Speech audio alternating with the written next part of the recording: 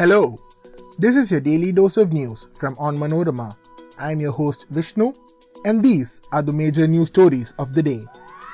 Centre silence on K-Rail intriguing, says Kerala High Court. KV Thomas throws Congress diktat to wind to attend CPM seminar.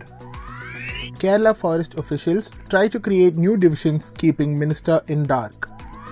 Kerala government to review bus fare hike. Welfare activities in Kerala's Adivasi areas hit a roadblock. Let's get into the details. The Kerala High Court has expressed surprise over the centre's silence regarding the controversial Silver Line semi-high-speed project proposed by the CPM government. The centre has 49% equity share in the project. However, the union government has not revealed what would be its role in K-Rail, observed Justice Devan Ramachandran while considering a batch of petitions filed against the laying of boundary stones with K-Rail markings on private land. In its affidavit filed before the court, the central government has not said that a survey for Silver Line cannot be carried out, the judge pointed out. It also said the Supreme Court has allowed a social impact study in the affected areas. The High Court stated that the petitioners need not be concerned over acquisition of their land for the project at this stage, as the state government has assured the court that its intention was only to conduct a social impact survey. Throwing the Congress leadership's warning to the wind, senior leader KV Thomas on Thursday said he will attend the CPM's ongoing party congress in Kannur. The former union minister announced his decision at a press meet in Kochi, in which he slammed the Congress leadership for barring him, along with other Congress leaders, from attending the seminar. Thomas said he will attend the seminar on centre-state relations as it is a national issue. Those opposing BJP and communalism should stand together. Congress has its own limitations. There may be issues between the Congress and CPM in Kerala, but it should be kept aside. I am going to attend the program. Congress has to rectify its mistake, he said. KPCC President K. Sudhakaran had on Wednesday warned that Thomas would face expulsion if he decides to attend the seminar violating party diktat. When asked about this, Thomas said, "I am an AICC member. Only the AICC can expel me." In a bizarre development, a move was made at the bureaucratic level to create 3 wildlife divisions in the state without the knowledge of the minister concerned. The move came to light after the Chief Minister returned the file forwarded to him, circumventing the Minister for Forests A.K. Shashindran.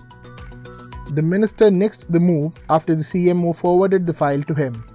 The bureaucrats' move apparently was to create new designations and convenient posts.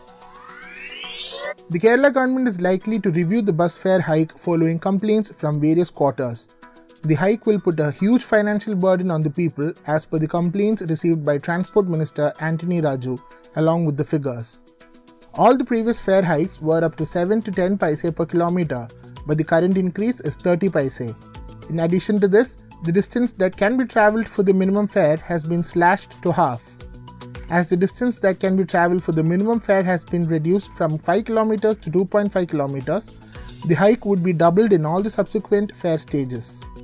Till now, Rs 19 was the charge for the 8th fare stage, for which a distance of 20 km could be covered. But as per the new fares, this would be Rs 28.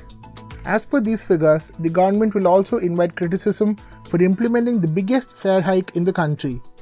Even when the minimum charge has been hiked to Rs 10 in Kerala, it is merely Rs 5 in the neighbouring Tamil Nadu, prompting the government to reconsider. Welfare activities in the state's tribal belts have run into a roadblock following the laying off of scheduled tribe promoters. The promoters were ousted on March 31st ahead of appointing new hands. Though the written examination for selecting new promoters was held on March 27th, the shortlist has not been published. The posts of scheduled tribe promoters may remain vacant for a while, since the appointment of new staff after conducting interviews and sending appointment letters is time-consuming.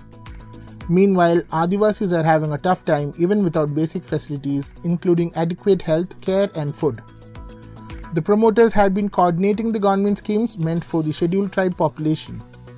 Pregnant women, elderly people suffering from various ailments, and children are among those who need immediate help. With the posts of promoters remaining vacant, the state currently has no mechanism to ensure that Adivasi students are taking their SSLC and +2 examinations. The Directorate of Scheduled Tribes said The ST promoters would be appointed this month itself. An outside agency that had conducted the written test provided a district-level shortlist of candidates. The process of shortlisting candidates at the Panchayat level is currently on. Now let's check out the COVID update. India logged 1,033 new COVID cases on Thursday, pushing the overall tally to 4,30,31,958, while the active cases dipped to 11,639. The death toll climbed to 5,21,530 with 43 more fatalities, according to the Union Health Ministry. While the daily positivity rate was recorded at 0.21%, the weekly positivity rate stood at 0.22%. That brings us to the end of this episode. Be sure to come back tomorrow. As always, thanks for listening to Daily News Dose.